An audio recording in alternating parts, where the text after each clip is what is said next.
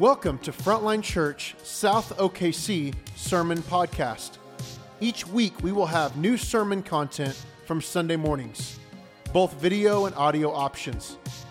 Please visit south.frontlinechurch.com for more information.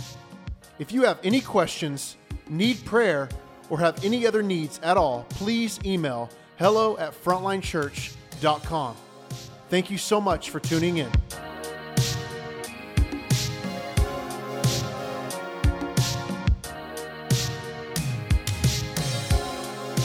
The scripture for today's teaching is Mark 12:28 through 34.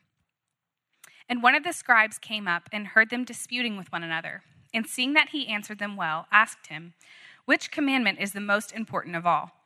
Jesus answered, "The most important is, 'Hear, O Israel, the Lord our God, the Lord is one. And you shall love the Lord your God with all your heart and with all your soul and with all your mind and with all your strength. The second is this, you shall love your neighbor as yourself. There is no other commandment greater than these." And the scribe said to him, "You are right, teacher. You have truly said that he is one, and there was no other beside him.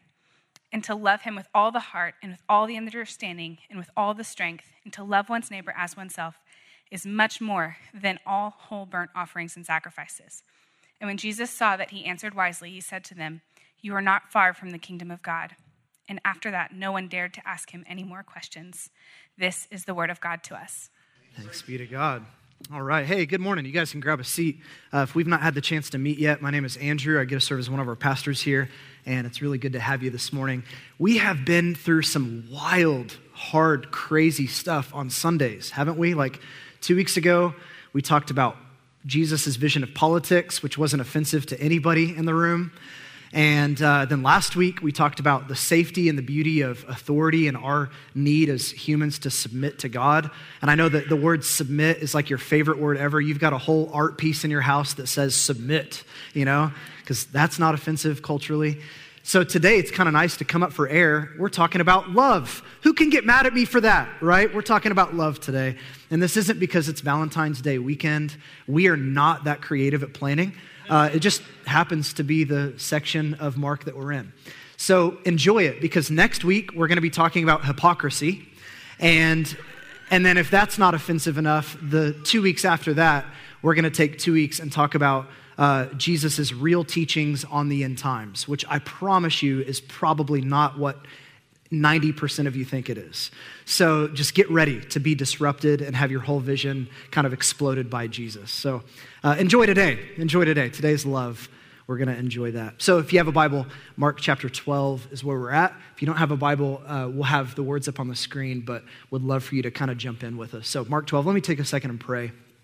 Father, thank you for the gift that it is to gather and to remember and rehearse our real identity in you and our real story, that when we were dead, you loved us and you made us alive. And today, God, we pray both as we talk about love, that you would enable us to love you from a pure heart, to love you in the ways that you want us to love you. But also, God, we pray that you would actually deposit your love into our hearts through the Holy Spirit. And I can't do that. There's no preacher on earth that can do that. You have to do that, Holy Spirit. So we just pray. We invite you. We love your work. We love the ways that you want to move. So come and move in Jesus' name. Amen.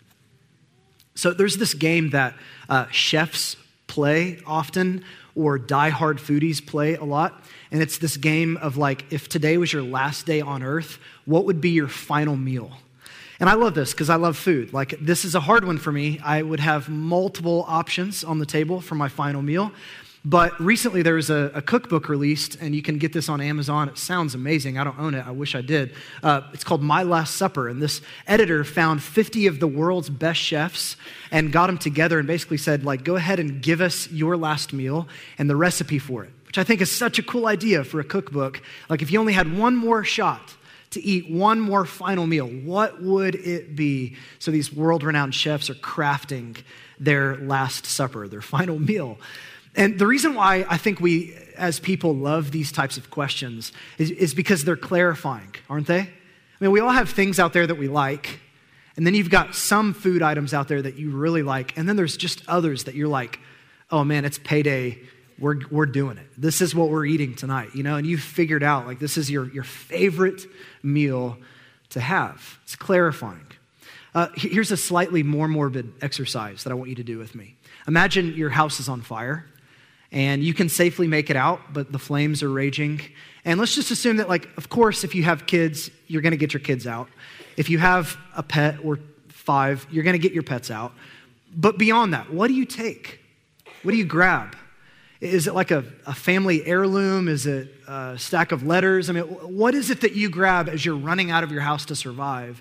And here's why that matters, because it tells you what you value most. It tells you what's near and dear to your heart. Probably most things in your house you like. Probably most things in your house you'd be sad to lose in a fire. Some of you are like, praise be to God, I don't have to do spring cleaning anymore. My house caught on fire. That solved the problem for us. But for a lot of us, it's like there's certain things that we would grab on our way out if we could, because it's near and dear to our heart. Those types of questions are really similar to what Jesus is getting asked today by a religious leader. Hey, it's not about food. It's not about a fire, but it's like, hey, Jesus, out of all the things in the law that God told us, what's the most important? What's the most near and dear to your heart? Now, before we dig in and kind of unpack the passage and work our way through it, I want to point out something briefly about this religious leader, because he is unique as opposed to all the other religious leaders that we've seen in the entire story of Mark's gospel up to this point. Up to this point, all the religious leaders have been approaching Jesus not from a pure heart. They've had motives. Their motives are to trap Jesus. In fact, in this story alone, it's still Tuesday of Holy Week, the last day of the last week of Jesus's earthly life. He's going to go to a cross on Friday, and on Tuesday, he's had 7 different interactions with religious leaders, and all of them but this one have been very, very negative. They've been they're trying to trap Jesus, have him say something wrong, get him to trip up over his words, so that if he says something wrong, they can, at least worst case scenario, arrest him, but best case scenario, they can hand him over to the Romans and have him executed for blasphemy. And that's exactly what happens on Friday. They actually hand over Jesus to the Romans to get executed. So here's the point. All the religious leaders up to this point, they're not interested in what the truth is. They're not interested in what Jesus is actually having to say. They're only interested in their position and making him look stupid. Except for this guy. This guy that we see is different. And there's some things that I think that we as a culture need to learn from him before we even get into the actual sermon. So look at verse 28. I want you to notice something about this. And one of the scribes came up and he heard them disputing with one another.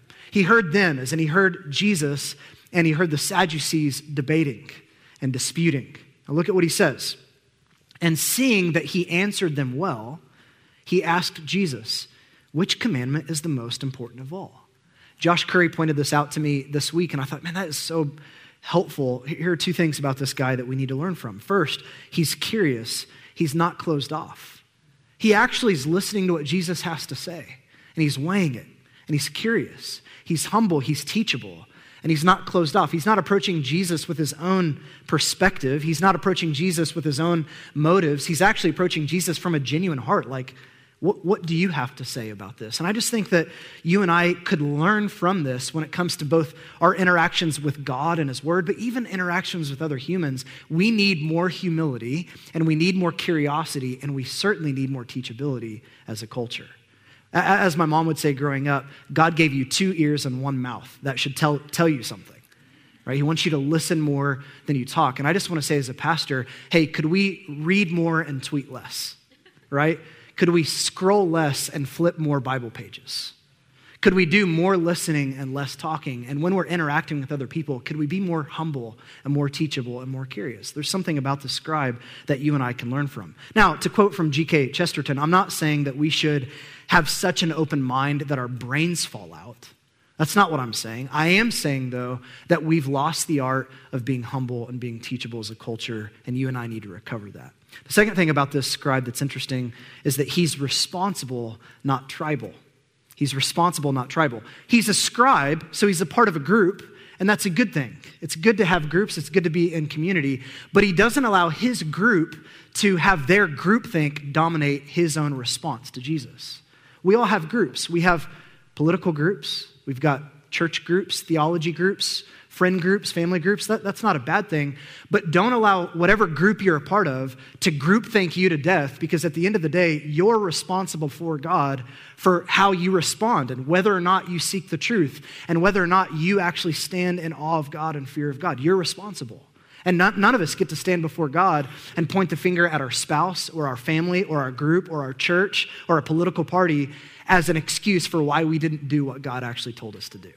You're responsible, so be more responsible and less tribal, more humble and more teachable. That's just on the surface of the story before we get in. So with that in mind, let's jump in and work our way through this story because I think it's really, really helpful. Again, verse 28. One of the scribes came up and heard them disputing with one another, Jesus and the Sadducees, and seeing that he answered them well, he asked him, which commandment is the most important of all? Let me give you some context here. The scribes, if you're not sure who that group was, they're very prominent religious leaders by the time that Jesus arrived on the scene in the first century. And think of them like one part theologian, one part lawyer. So there's all these commands in Scripture, and the scribes, their role was to become experts in the law of God, what each law meant and what it meant to apply the law and how it meant to live underneath the law of God. And so these scribes, that's what they're seeking to do. And you can understand his question of like, which is most important, because when I say there's a lot of laws in the Old Testament, I'm not saying that there's like 15 or 20 or 50. There's 613 laws. And they're divided into two categories. You've got some that are negative. There's 360 of those. And by negative, I don't mean that they're bad. I mean, it's like, don't do this. Don't live like this. Don't do that, right? They're negative. So 365 negative laws. And then the other are positive laws. There are 248 of those. And that's do this, live this way, and engage in the world this way, right? And so he's coming to Jesus and he's saying, there's a lot of laws.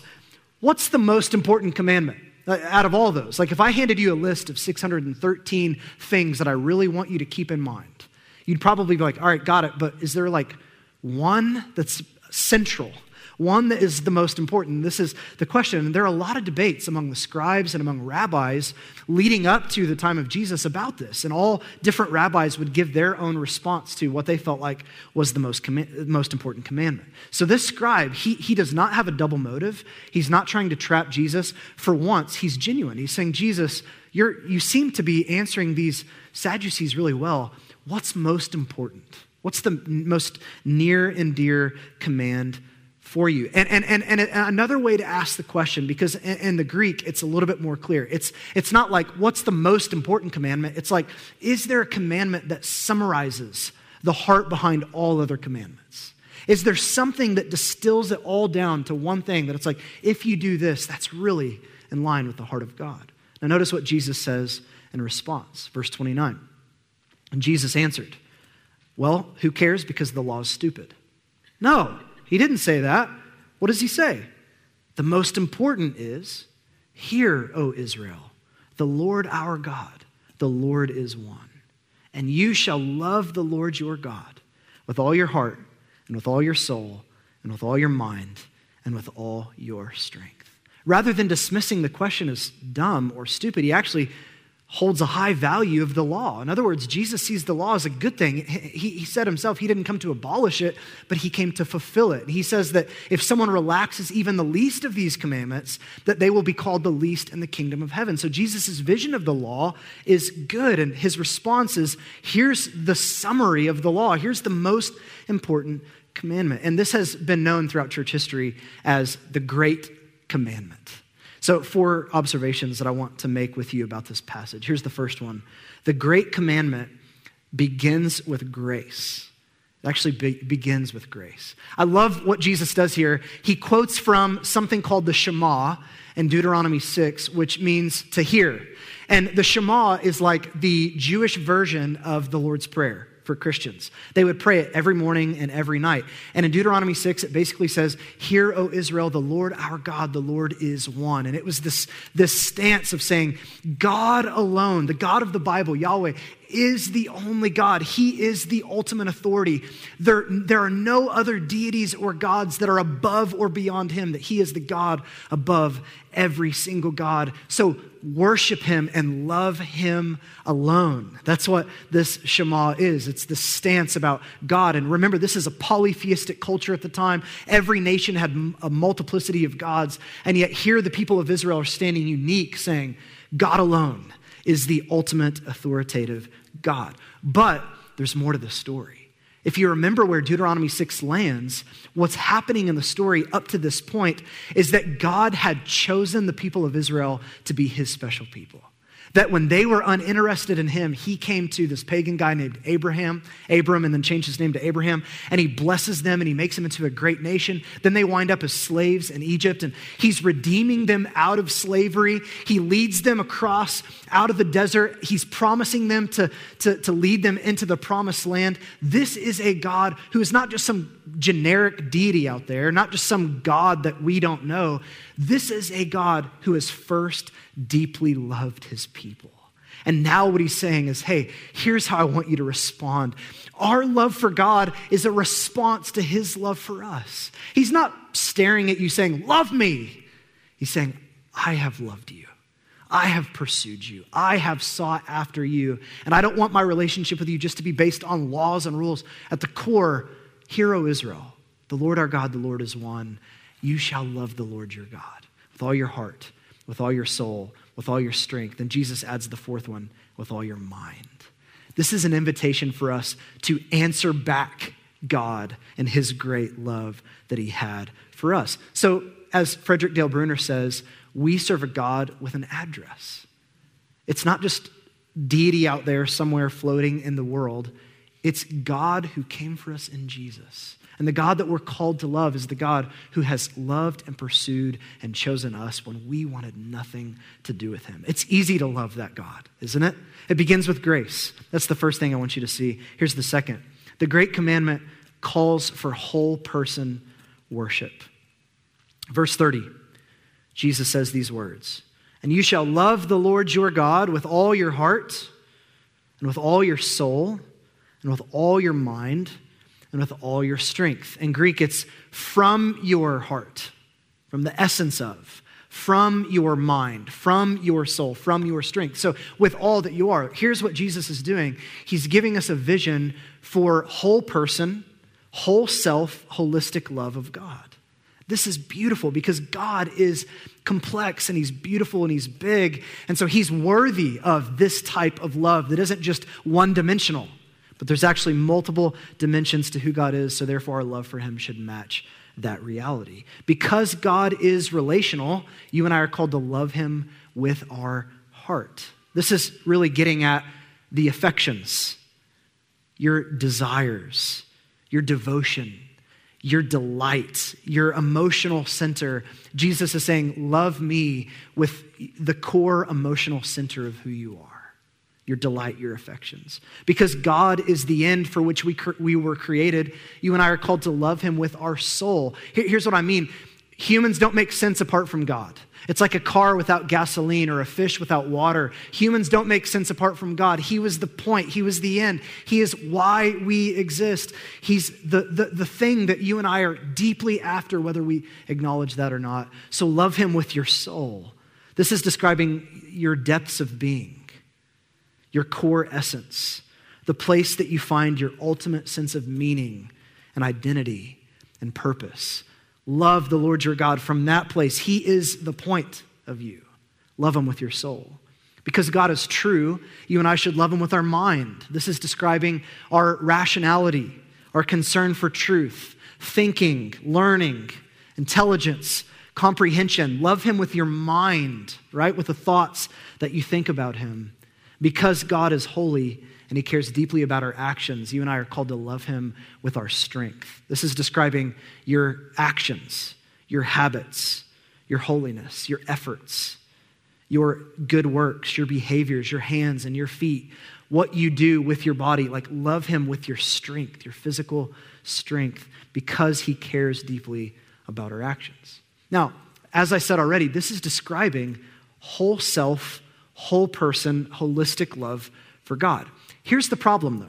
The problem is that both as individual Christians and as church traditions, we tend to gravitate and disintegrate and separate into one of the four, maybe if we're lucky two.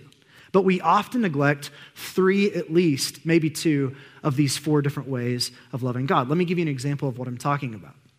The charismatic tradition, they emphasize the heart.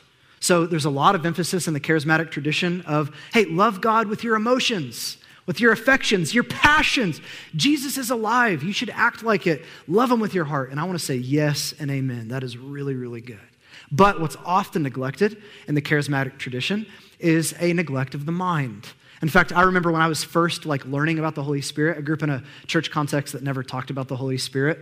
It was like Father, Son, Holy Bible, and I didn't know that the Spirit was a thing. And so growing up and learning about the Holy Spirit, I remember one of my more charismatic friends, he said, man, hey, be real careful. Be real careful, because the more you learn and the more theology that you get into your head, the more your passion's going to decrease. And that's kind of the idea, right? It's like, to be excited, you got to be dumb. And if you can't actually love doctrine and love theology and have a heart that's on fire for God. And this is, I just want to say, that's a really unhelpful approach, because we're called to love God, yes, with our heart, but also with our mind. That God actually cares about the thoughts that we think of him. If I call my wife throughout the week and I say, oh, I love you so much, I miss you, I'm thinking about how beautiful your green eyes are and your blonde hair, she's going to be like, hey, dummy, I've got blue eyes and brown hair. And I appreciate the sentiment, but you should learn a little bit about me as your wife. And I think sometimes that's how we relate to God. We're like, God, we love you, and we're saying all these stupid things that are not true. And actually, the more you learn and the more you grow, the more your heart can be on fire for God. Amen?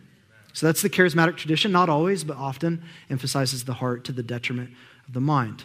The Reformed or Bible-focused tradition often emphasizes the mind, which is really good. They talk about the importance of doctrine and theology and loving God with good thoughts. And if you go to their houses, they've got lots of books and lots of bookshelves. And that's really important. We should do that. But what often happens is that in this tradition, there can be some dryness. There can be some brittleness. There can be a lot of thoughts about God that are real and good and beautiful and true.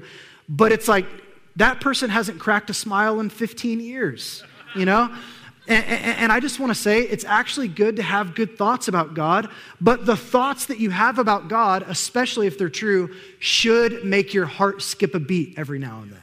They should delight you a little bit, right? So now's the part of the sermon where I get to lovingly poke fun at some of you. You ready? So if you're a follower of Jesus, this is directed at you, if it's true. If you're not a follower of Jesus, you're off the hook on this one. But I laugh so hard laugh so I don't cry on Sundays when we'll be having a confession of sin. It's this beautiful moment. We're like, God, we've rebelled against you. We've done things that you told us not to do. We've sinned in thought, word, and deed by what we have done and what we haven't done. And we're in desperate need of your mercy and in your grace. And then we don't stop there. Then there's this assurance that's shouted out over us. When you were dead, he made you alive. He took you out of death and brought you into life. And you're forgiven. And the truest thing about you is not what you did last week. It's the death of Jesus and resurrection of Jesus on your behalf. And then ready for our response? Thanks be to God. What?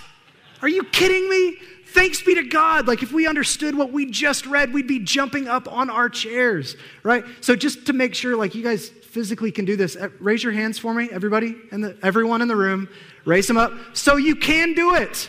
Amazing. I didn't know that you could do that. You should consider doing that while we sing true songs about God. Because I guarantee you tonight, whether you give one lick about football or not, you're going to be excited because you're going to be with friends and family. And at some point tonight, something that you care about will come up in conversation and you're going to physically act like you're excited. We should do the same about Jesus, because his bones aren't in some grave in Palestine. He is alive. We're actually talking about stuff that's real, right? So let's love him with our mind, but also with our heart. Amen?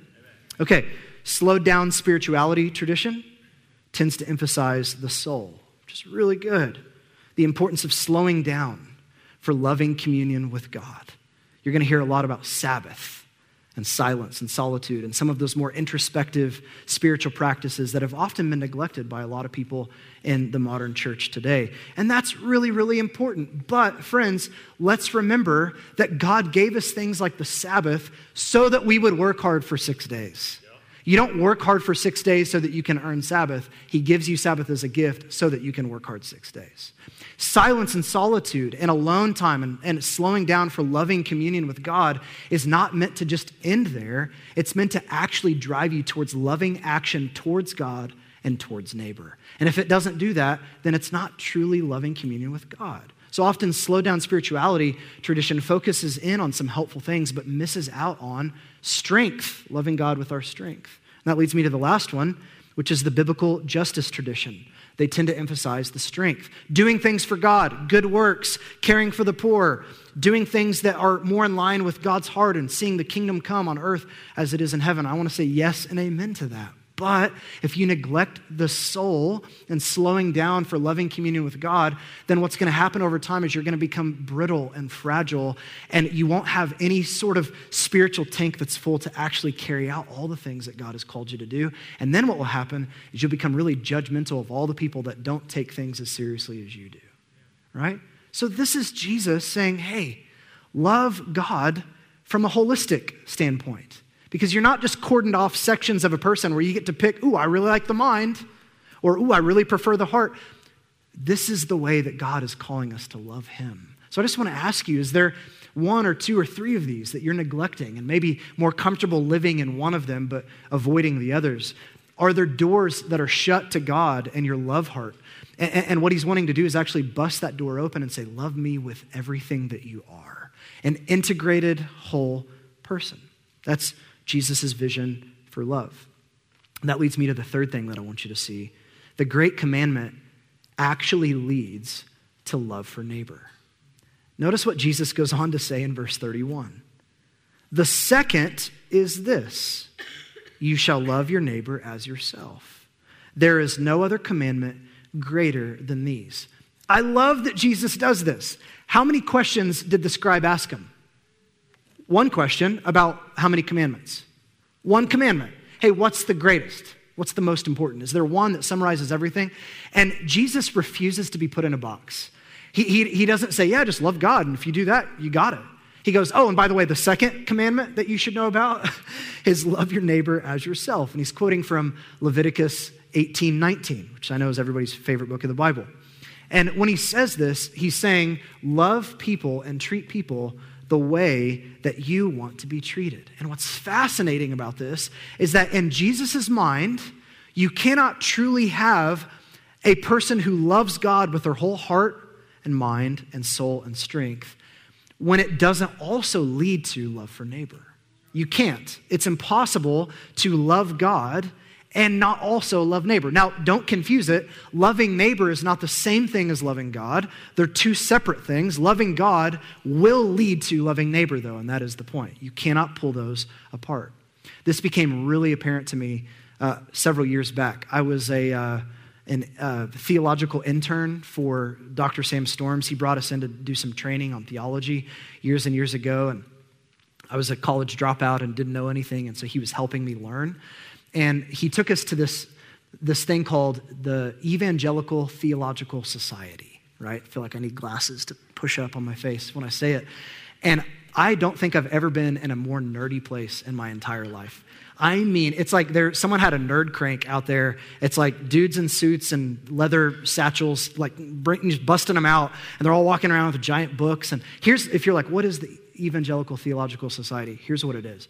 People literally fly all over the world for really smart people to read aloud doctrinal papers that they've written.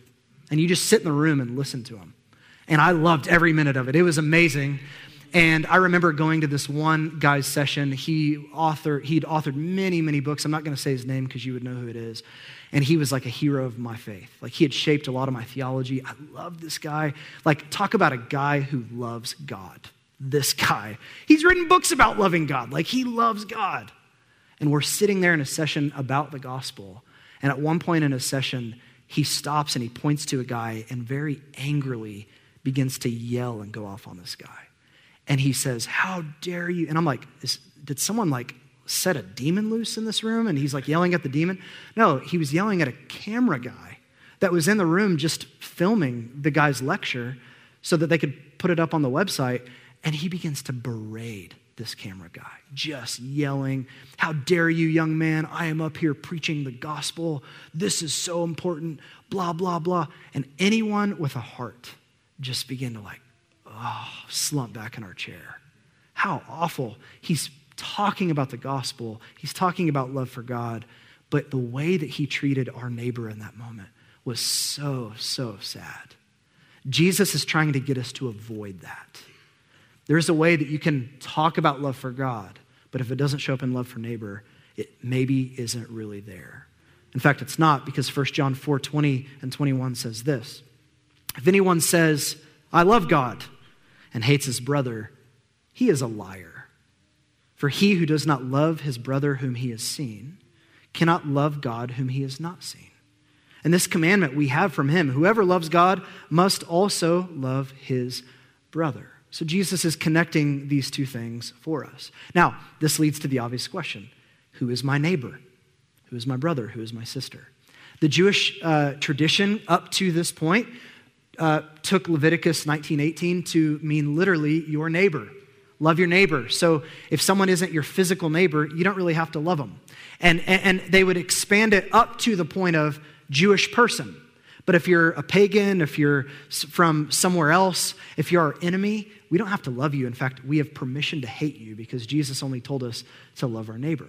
And so when Jesus teaches the same story in another gospel account, he leads into this whole deal about who is my neighbor, if you remember that, and he redefines what the word neighbor means. He expands it to say, yeah, it means your neighbor, but it also means everybody. It means your enemy, your political enemy, your theological enemy, real or imagined, that person that you just don't like. It means the refugee or the stranger, the foreigner. In other words, it means everybody. It means all people.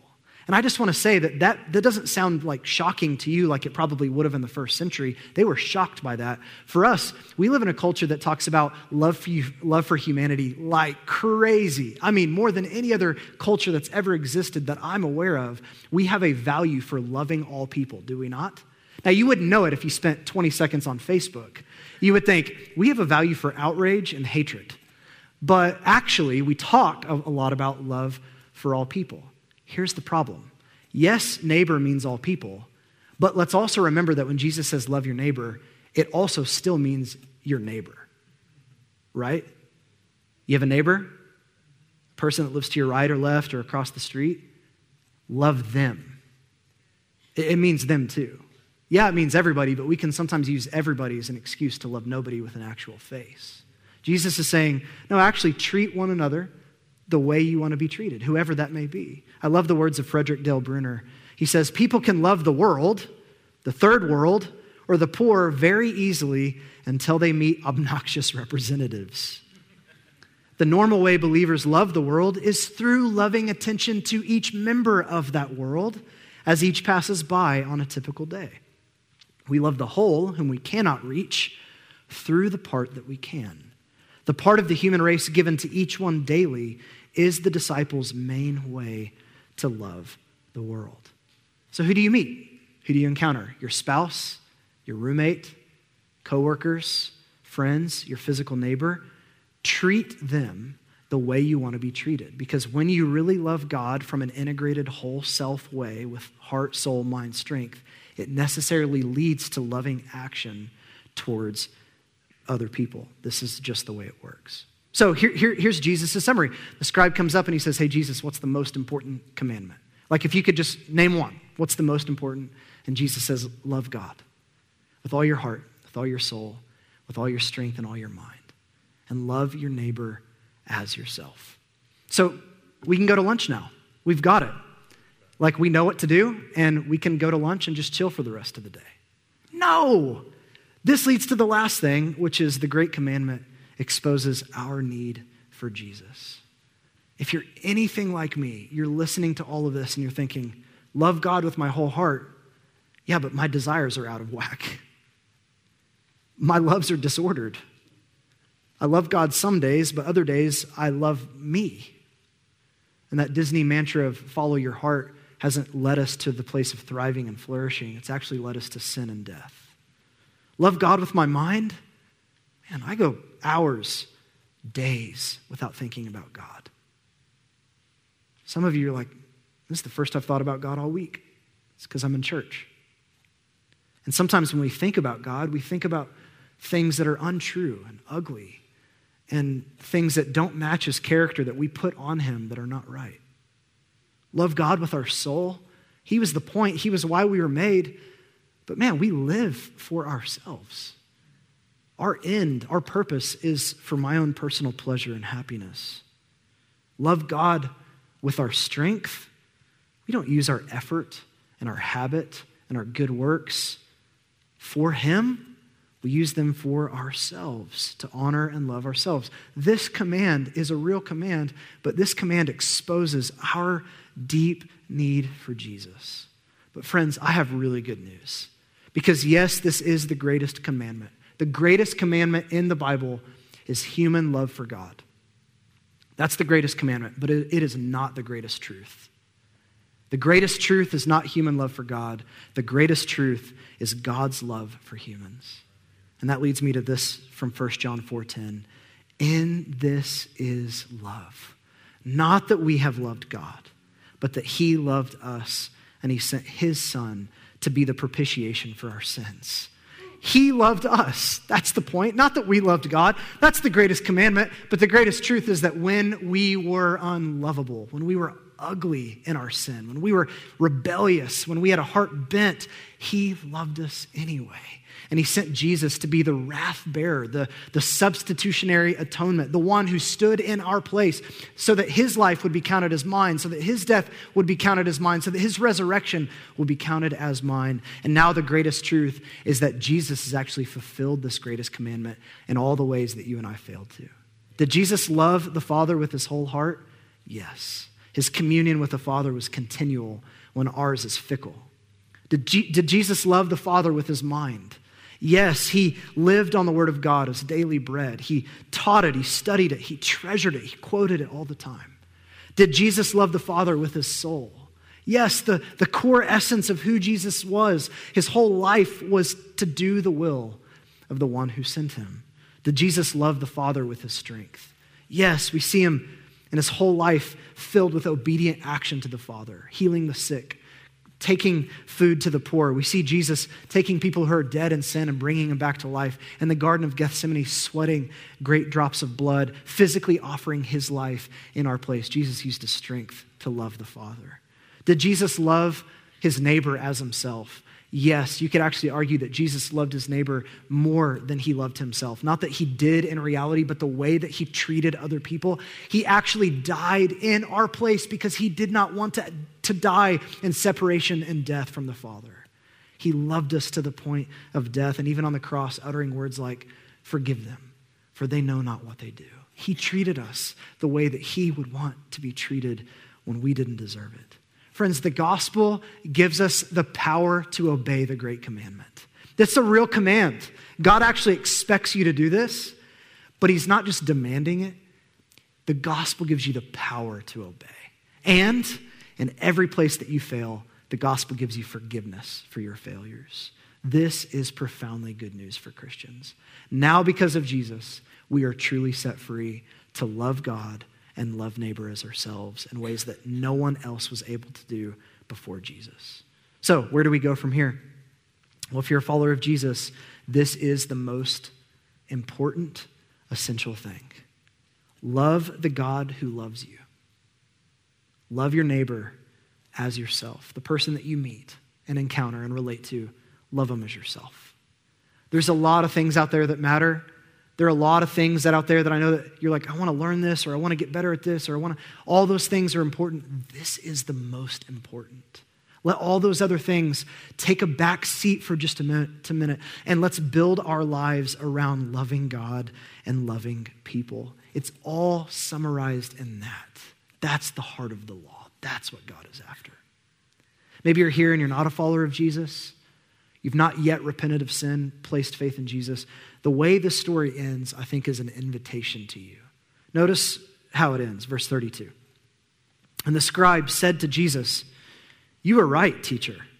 You have truly said that he is one, and that there is no other beside him, and to love him with all the heart and with all the understanding and with all the strength, and to love one's neighbor as oneself is much more than all whole burnt offerings and sacrifices." He's like, you're right. He assents to the truth, but look at what Jesus says. And when Jesus saw that he answered wisely, he said to him, "You are not far from the kingdom of God." And after that, no one dared to ask him any more questions. I just want to end with this. There's a difference between cognitive assent and genuine love and trust. And Jesus isn't slamming the scribe. He's just saying, you're close. You're really close to the kingdom of God. And I want to say to some of you, you've been here for weeks or months, maybe you've been around for years. You're so close. You're so close, friends.